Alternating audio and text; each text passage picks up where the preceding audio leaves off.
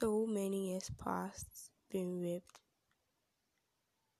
I tell myself what happened is in the past, but this is only partly true. In too many ways, the past is still with me. The past is written on my body, and I carry it every single day.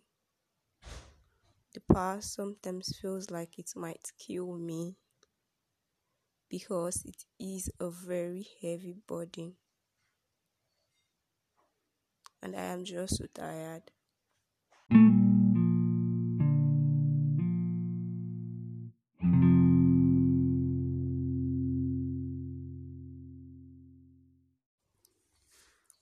Vera Mozewa, it's so sad you had to live this way. May your soul rest in perfect peace. And to you out there scared to voice out, I pray you find healing. You are not alone. Hello everyone, and welcome to another episode of my podcast. I am Dick Biju, and I just want to say thank you so much to all my listeners and subscribers. You all are so great. Thank you. Today is all about rape culture.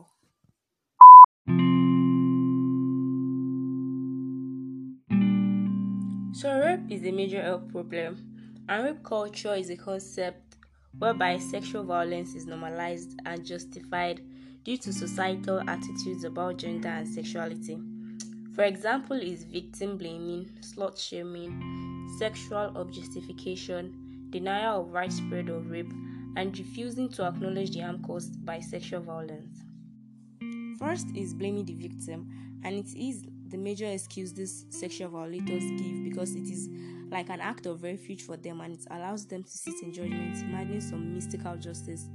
The thing is, there should be no justice for rapists because the victim is never at fault. Then they come out to tell us she was drunk, she dressed like a whore, she was flirting, she was on drugs, she didn't fight back, she didn't say no, she was working alone at night.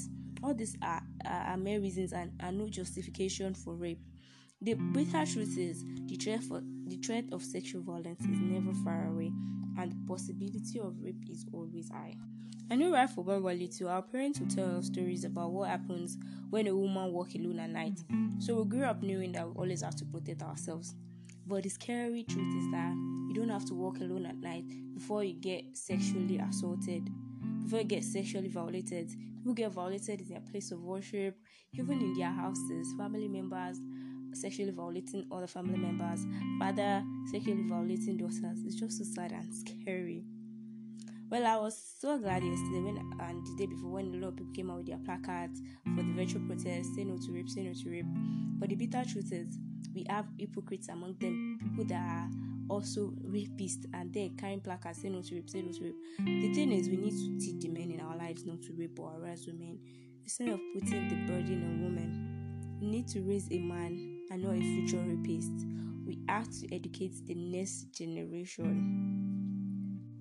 The number of rape victims is actually unimaginably high, and we all don't even just get the statistics because rape is mostly unreported, but the number is like so much. So many people are raped every day, every hour, stuff like that. It's just so sad, and we just have to stay woke. I know a lot of us are tired with the hashtag we are tired, the online trending, but please don't get tired. Let's keep talking.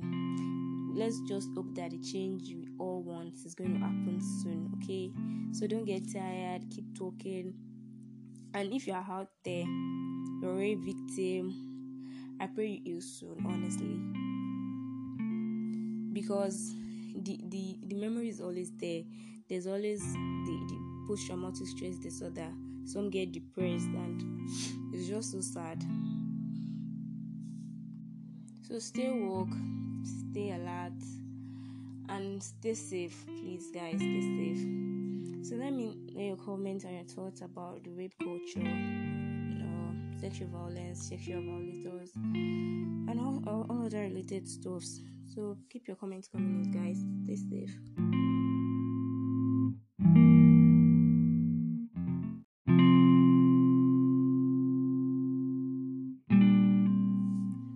quote from the beginning of this episode is from the book titled Hunger by Ruth Gay.